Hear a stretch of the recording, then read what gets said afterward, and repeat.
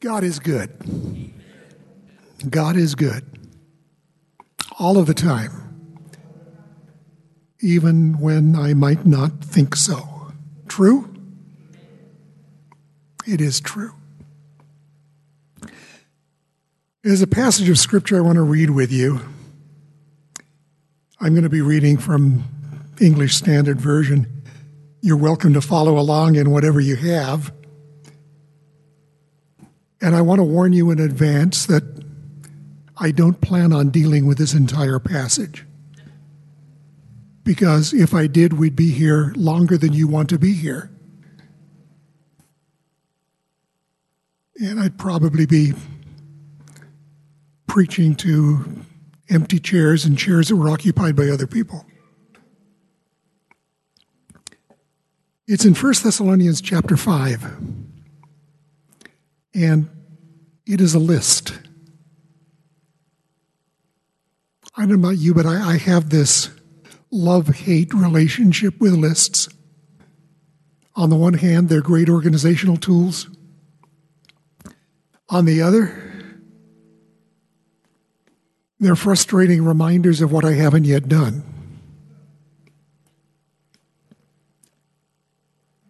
Well, here's one of the Apostle Paul's lists. 1 Thessalonians 5, beginning at verse 12. We ask you, brothers, to respect those who labor among you and are over you in the Lord and admonish you, and to esteem them very highly in love because of their work. Be at peace among yourselves. And we urge you, brothers, admonish the idle, encourage the faint-hearted, help the weak, be patient with them all. See that no one repays anyone evil for evil, but always seek to do good to one another and to everyone. Rejoice always, pray without ceasing. Give thanks in all circumstances, for this is the will of God in Christ Jesus for you. Do not quench the spirit, do not despise prophecies, but test everything. Hold fast what is good. Abstain from every form of evil. Let's pray. Lord, as we get into your word together, I pray that the voice that is heard this morning would be your voice. I pray that I would not get in the way of what you want to say. And I pray that you would give all of us, especially me, ears to hear you. Thank you for your word. And thank you for your spirit. Thank you in Jesus' name. Amen. Her name was Sue. And she showed up one day at church early in my first pastorate down in California. I hadn't met her before. Sat there seemingly reasonably absorbed in the service. And as we chatted a little bit after church, as I tried to get acquainted with her, discovered that she was a single mom. Her son was there with her. And she looked at me and she said, "Pastor, I have one question for you." I thought, great, a new person and only one question. This could be good. She said, "What is your list of do's and don'ts?" And I thought to myself, well, there's a loaded question if ever I heard one. Because I'm pretty sure that there was something she had in mind on that list of do's and don'ts that she was hoping either would or would not be there. No one had ever asked me the question quite that bluntly before. So I took the coward's way out, and I pointed to the Bible she was carrying, and I said, "Sue, you've already got the list. If God's happy, we're happy." And I will admit it was a little bit of a cop-out answer. But to her credit, she hung around. And I would later discover some of the items that perhaps she had had in mind when she asked that first question. What is your list of do's and don'ts? Well, I want to focus on a list with you this morning, but not the whole list. It's a great list. It's a very practical list. In the context of that list, the Apostle Paul has been dealing in 1 Thessalonians 5 and the tail end of chapter 4 as well with the return of Christ, end times, and trusting that the information he is giving them will be to that church an encouragement. Now, I know it sometimes happens when Christians get together and talk about eschatology, last times, that there's this terrible temptation to focus on one question: when? Okay, when is Jesus coming? And of course, behind that question is a question, okay, how much time do I have in order to get my life together before he shows up? It's a little bit like Sue's question. I need your list of do's and don'ts. But that's not where the Apostle Paul goes. He ends that discussion with an encouragement to encourage. Verse 11 of chapter 5, therefore encourage one another, build one another up just as you are doing. And then starts into this list of stuff to do and stuff to be. And it's an intensely practical list. It really is. There's good stuff there. Stuff about relating to those who are our spiritual leaders and relating to those within the family of God that just might not be fully engaged for one reason or another. He talks, for example, about admonishing the idle and encouraging the faint-hearted, helping the weak, and being at peace with everybody, patient with everybody. Later in the list, he talks about not quenching the spirit and testing what they hear and holding on to that which is good. And all of that's good stuff. And I don't have a problem with it.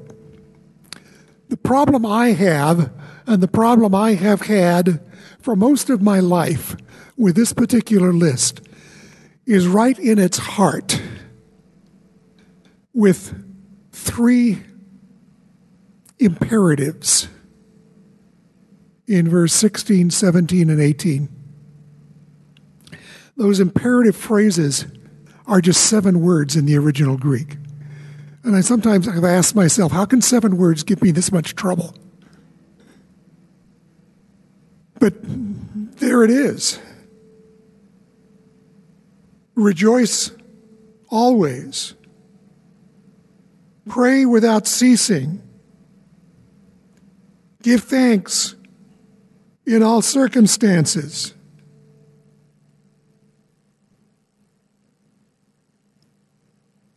And I think to myself, really?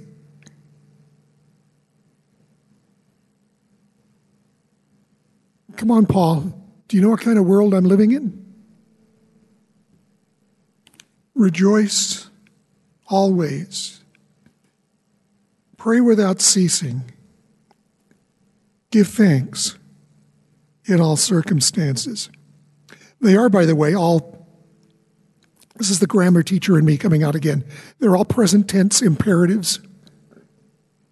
And present tense imperatives in the Greek language carry the idea of continuing action. So they could just as easily be translated, keep on rejoicing always.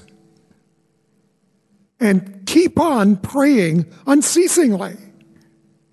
And keep on giving thanks in all circumstances.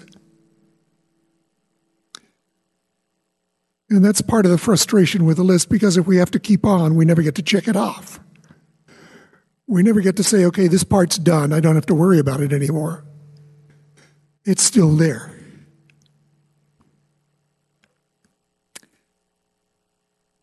Well, let's look at the heart of that list again. That's the troublesome part for me. Maybe it is for you as well. Rejoice always. Keep on rejoicing always.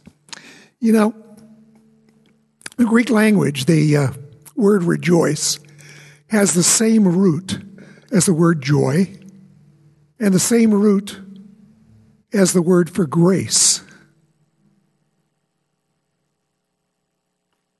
And when Scripture tells us to rejoice always, it could just as easily be telling us, take joy in God's grace. Take joy in God's grace. Why should that be so troubling? And it shouldn't be, should it? Shouldn't it be an easy thing for God's people to take joy in His grace? The trouble is, we live in this crazy world filled with joy killers. And there are joy killers in your world? Sure there are. You've lived with them.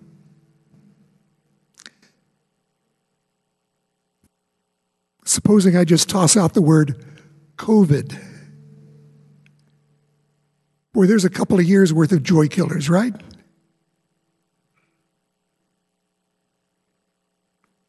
Most of you, I imagine, can think of someone close to you for whom the word COVID was a whole lot less than joy. In fact, I was looking over the calendar. Just about a year ago, I was supposed to be here preaching to you, filling in for Ryan. And I ended up in hospital with both a gastrointestinal bleed and COVID.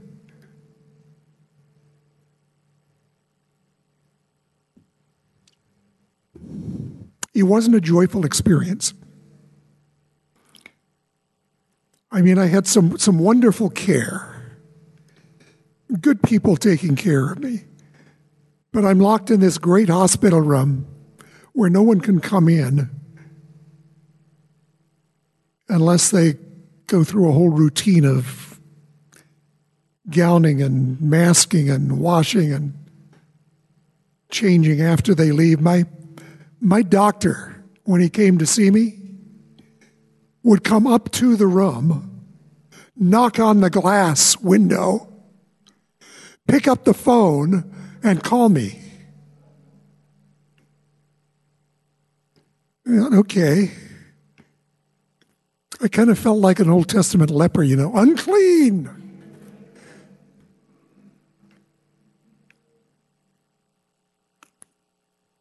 Not joyful. How can you rejoice in the midst of that? How can you rejoice in the midst of the unexpected? I'm sure your pastor and his family weren't expecting to be gone this weekend. Pastor Ryan wasn't expecting to play pastor to his family. That's a tough thing to do. I've been there. Unexpected events.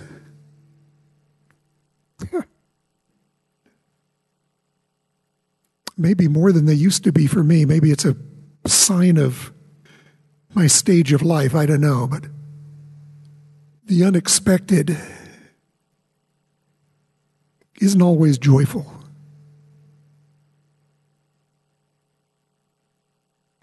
Sometimes I tell people, not every surprise is good. There are good surprises, but not all of them are. Losses.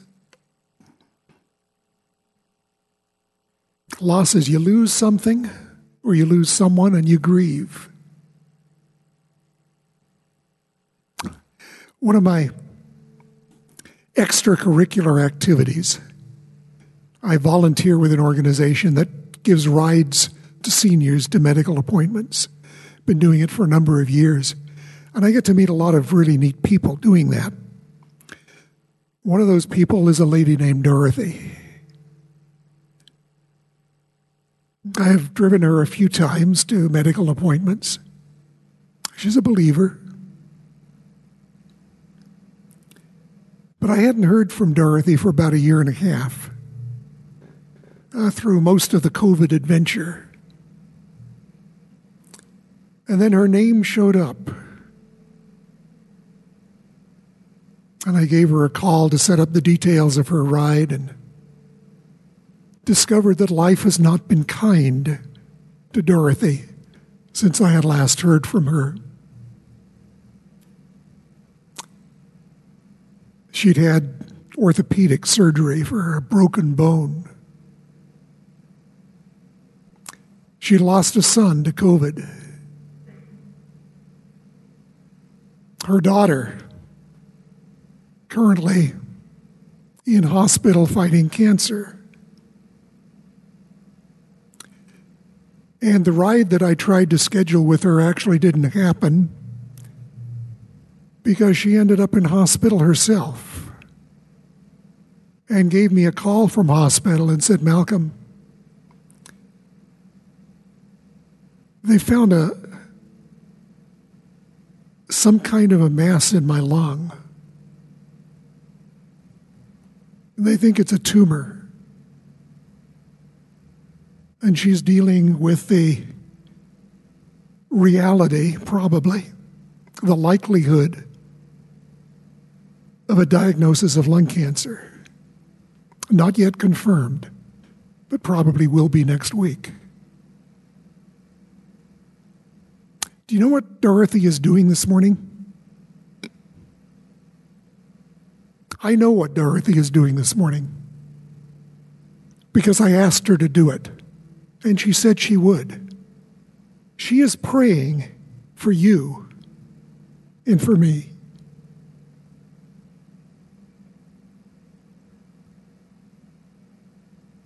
She's finding a way to deal with a whole host of joy killers.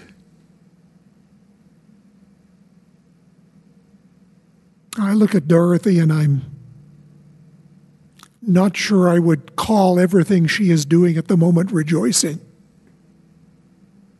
There's a lot of mourning going on as well.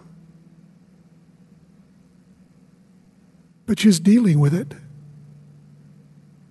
because she can rejoice in the grace that God gives. And so I guess can I. And so can you. But it's hard. And the question I asked myself is, okay, Malcolm, are you going to understand your circumstances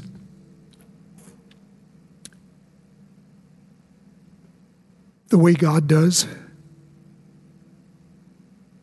Or maybe a better way to say it is, are you going to understand God through the lens of your circumstances?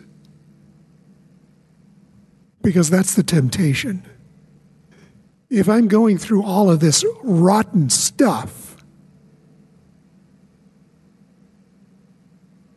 God must not be really interested. A lot of people come to that conclusion. And God is still God.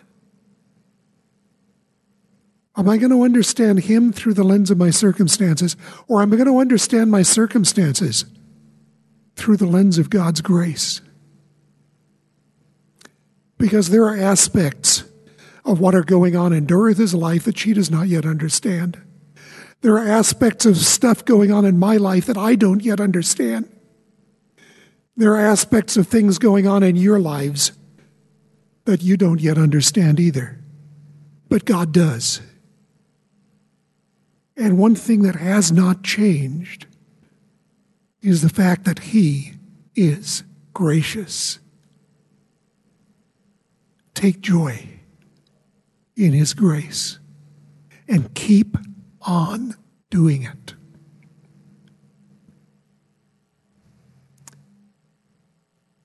That's the challenge of verse 16.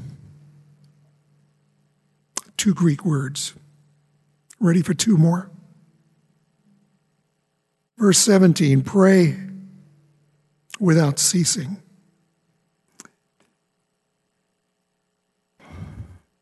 Well, prayer is necessary. Communication is necessary for any kind of human relationship. We know that. Those of you who are married know what happens in your marital relationship if you stop communicating with each other. It doesn't get better. Communication's essential.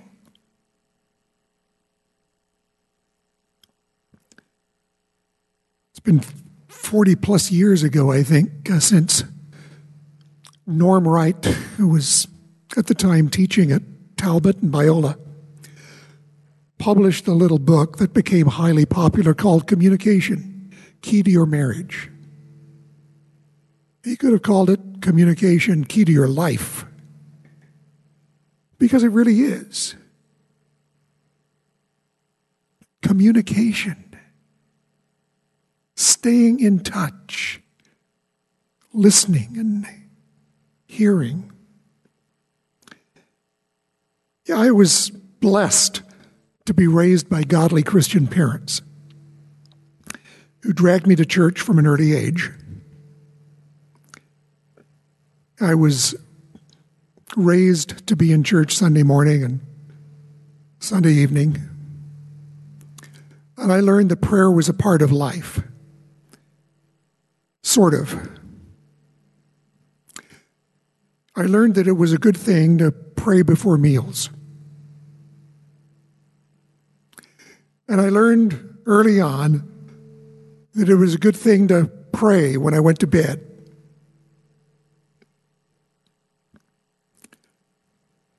And a little later, I learned about Wednesday night prayer meeting.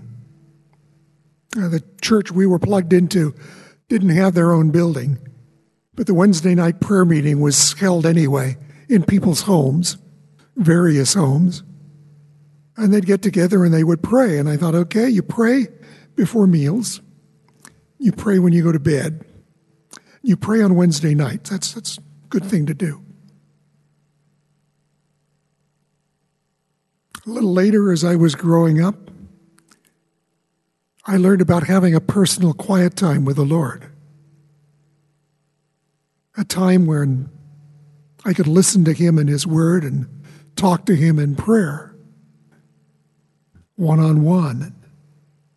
I thought, okay, I'm understanding prayer a little better now.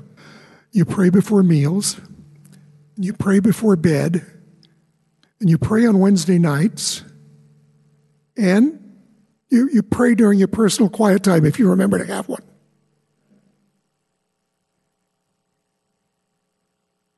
And I thought I was doing pretty good. And maybe in comparison to some other people I was, I don't know. But that falls so far short of what prayer really is. I am coming to discover it as a continual conversation with the Lord in the context of a growing relationship with Him.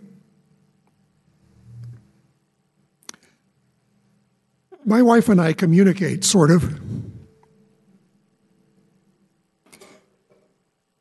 We do. Sometimes there are hurdles in our communication. And sometimes we can be going somewhere in the car, driving some distance, and we'll go for miles without either of us saying a word. But we're communicating. A lot of communication happens non-verbally. What about you and the Lord? And what about me and the Lord? Keep on praying unceasingly. Relationships require communication. My relationship with the Lord requires communication, all kinds of communication. Just as my communication, my conversations with Valerie, sometimes include telling her how wonderful she is.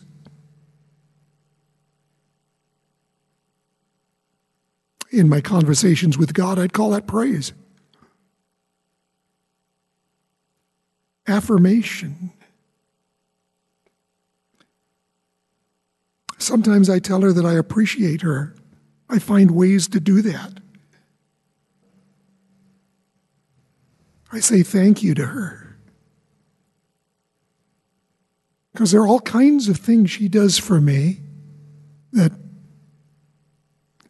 a lot of them I'm not even aware of most of the time. But she does them because she loves me. So does the Lord.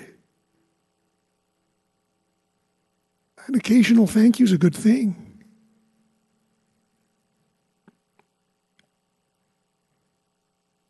My communication with Valerie sometimes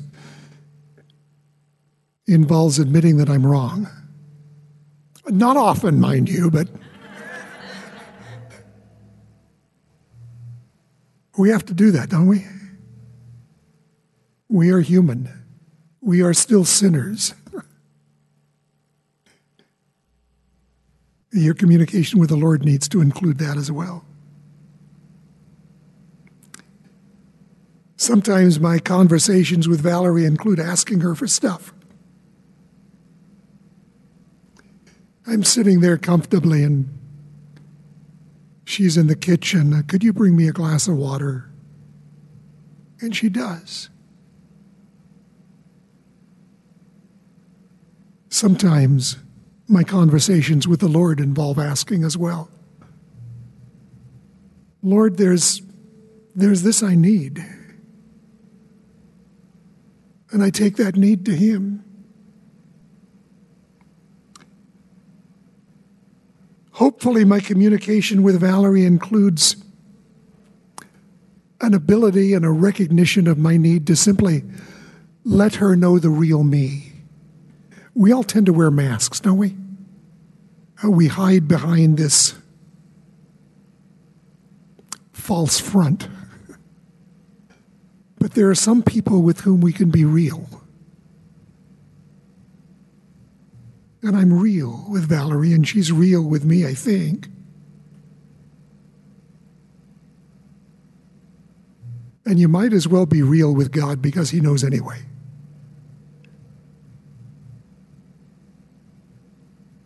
And sometimes my conversations involve interceding for other people, bringing the needs of other people before the Lord. All of that is part of an ongoing conversation with the Lord. You don't get to just say amen and be done with it.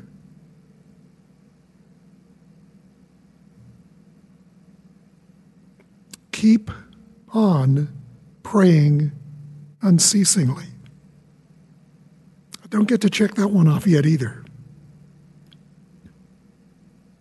And the third one, give thanks in all circumstances. Thanksgiving this week, isn't it? We get to celebrate Thanksgiving twice because Valerie's Canadian. So we celebrated Thanksgiving last month as well. We did not have a turkey dinner. Well, we had a miniature turkey dinner. It was just the two of us, and it's kind of stupid to have a turkey for two people.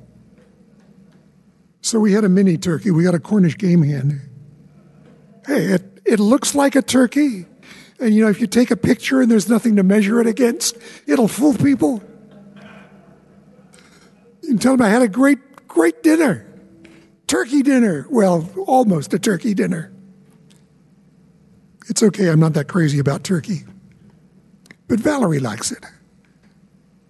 We'll celebrate again this week. But we ought to be celebrating Thanksgiving every day. Give thanks in all circumstances except Well, I used to depend on the preposition in this phrase, in. And I would tell myself what is true. It says, give thanks in all circumstances, not for all circumstances. Right? Wrong. Because Ephesians 5:20 is still in the book as well. And you know what that says? It says the same thing with a different preposition. It uses a Greek preposition that is usually translated for or over. Give thanks and include all of your circumstances. It just got tougher, didn't it? In, I can handle. For is a bigger challenge. Because there are just as many thanks killers as there are joy killers around. But pondering those prepositions has focused me on some lessons I need to remember. Sorting out what is good and worth being thankful for from what is not good and not worth being thankful for is probably a waste of effort.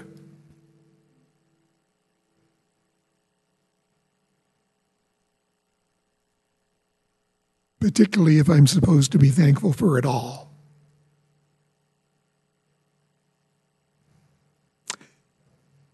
And I need to not confuse what God has given with what I have chosen. Because the sad fact of the matter is, some of the stuff that would be hard for me to be thankful for is my own stupid fault.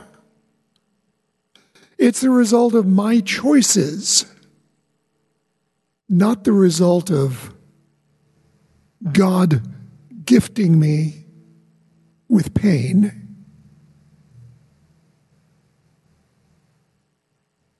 However, having said that,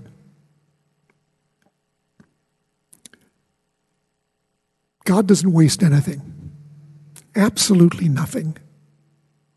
There is nothing that will come into your life or my life, be it by His design or by our choice, nothing that God will waste. And He graciously is able to take every aspect of our lives and turn it to be used for His glory and His purposes. He'll do that with me if I let Him. But that can be a big if. And one of the ways of getting beyond that if is to keep on giving thanks in all circumstances. And I need to reject a sense of entitlement. Sometimes I think that I belong to Jesus. I deserve to be blessed. What hogwash. I belong to Jesus and He chooses to bless me. I don't deserve anything. I'm the reason He hung on a cross.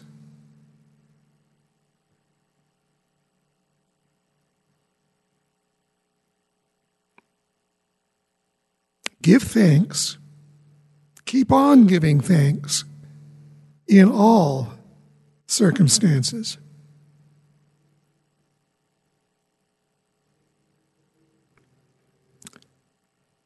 You ever start thinking maybe there's just too much belly aching going on from believers? It does happen because feeding that habit of ongoing gratitude sometimes gets hard. Circumstances change. An attitude of gratitude shouldn't. I'm reminded of the example of Corrie ten Boom, who, in her autobiographical book, The Hiding Place, relates being in a concentration camp during World War II with her sister, and being moved into a barracks in that concentration camp where the straw mattresses were full of fleas. And hearing her sister Betsy thank God for the fleas. Never in my life have I thanked God for a flea.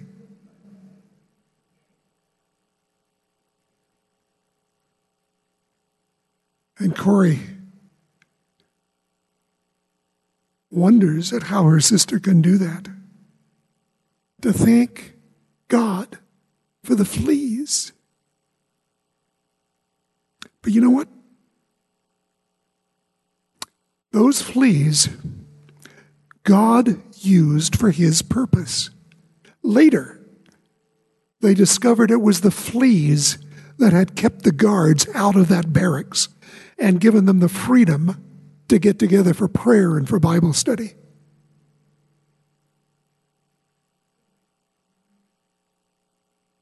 You don't know what God is doing with the fleas in your life.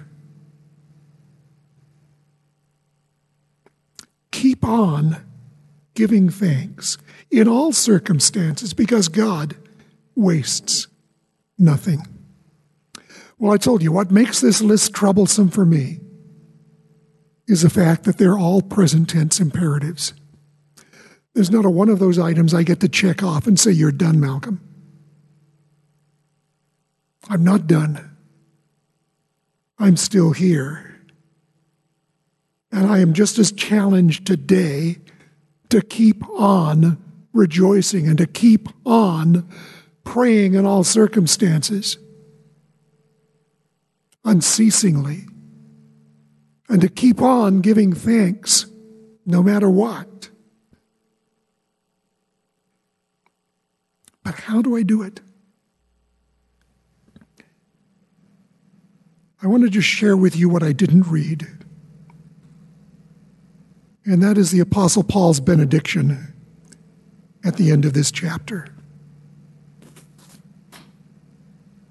Now may the God of peace himself sanctify you completely, and may your whole spirit and soul and body be kept blameless at the coming of our Lord Jesus Christ. He who calls you is faithful. He will surely do it. The God of peace sanctify you completely. Set you apart for him. Spirit, soul, body, every part of you.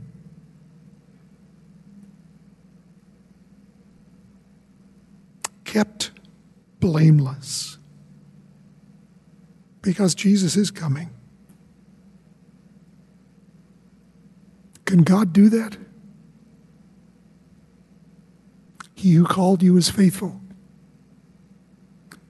And the book says he will do it. By the grace of God, let's let him. Lord, help us do so for your glory and for our good. Help us to keep on rejoicing always, and to keep on praying unceasingly, and to keep on giving thanks in all circumstances. Thank you for making it possible. In Jesus' name, amen.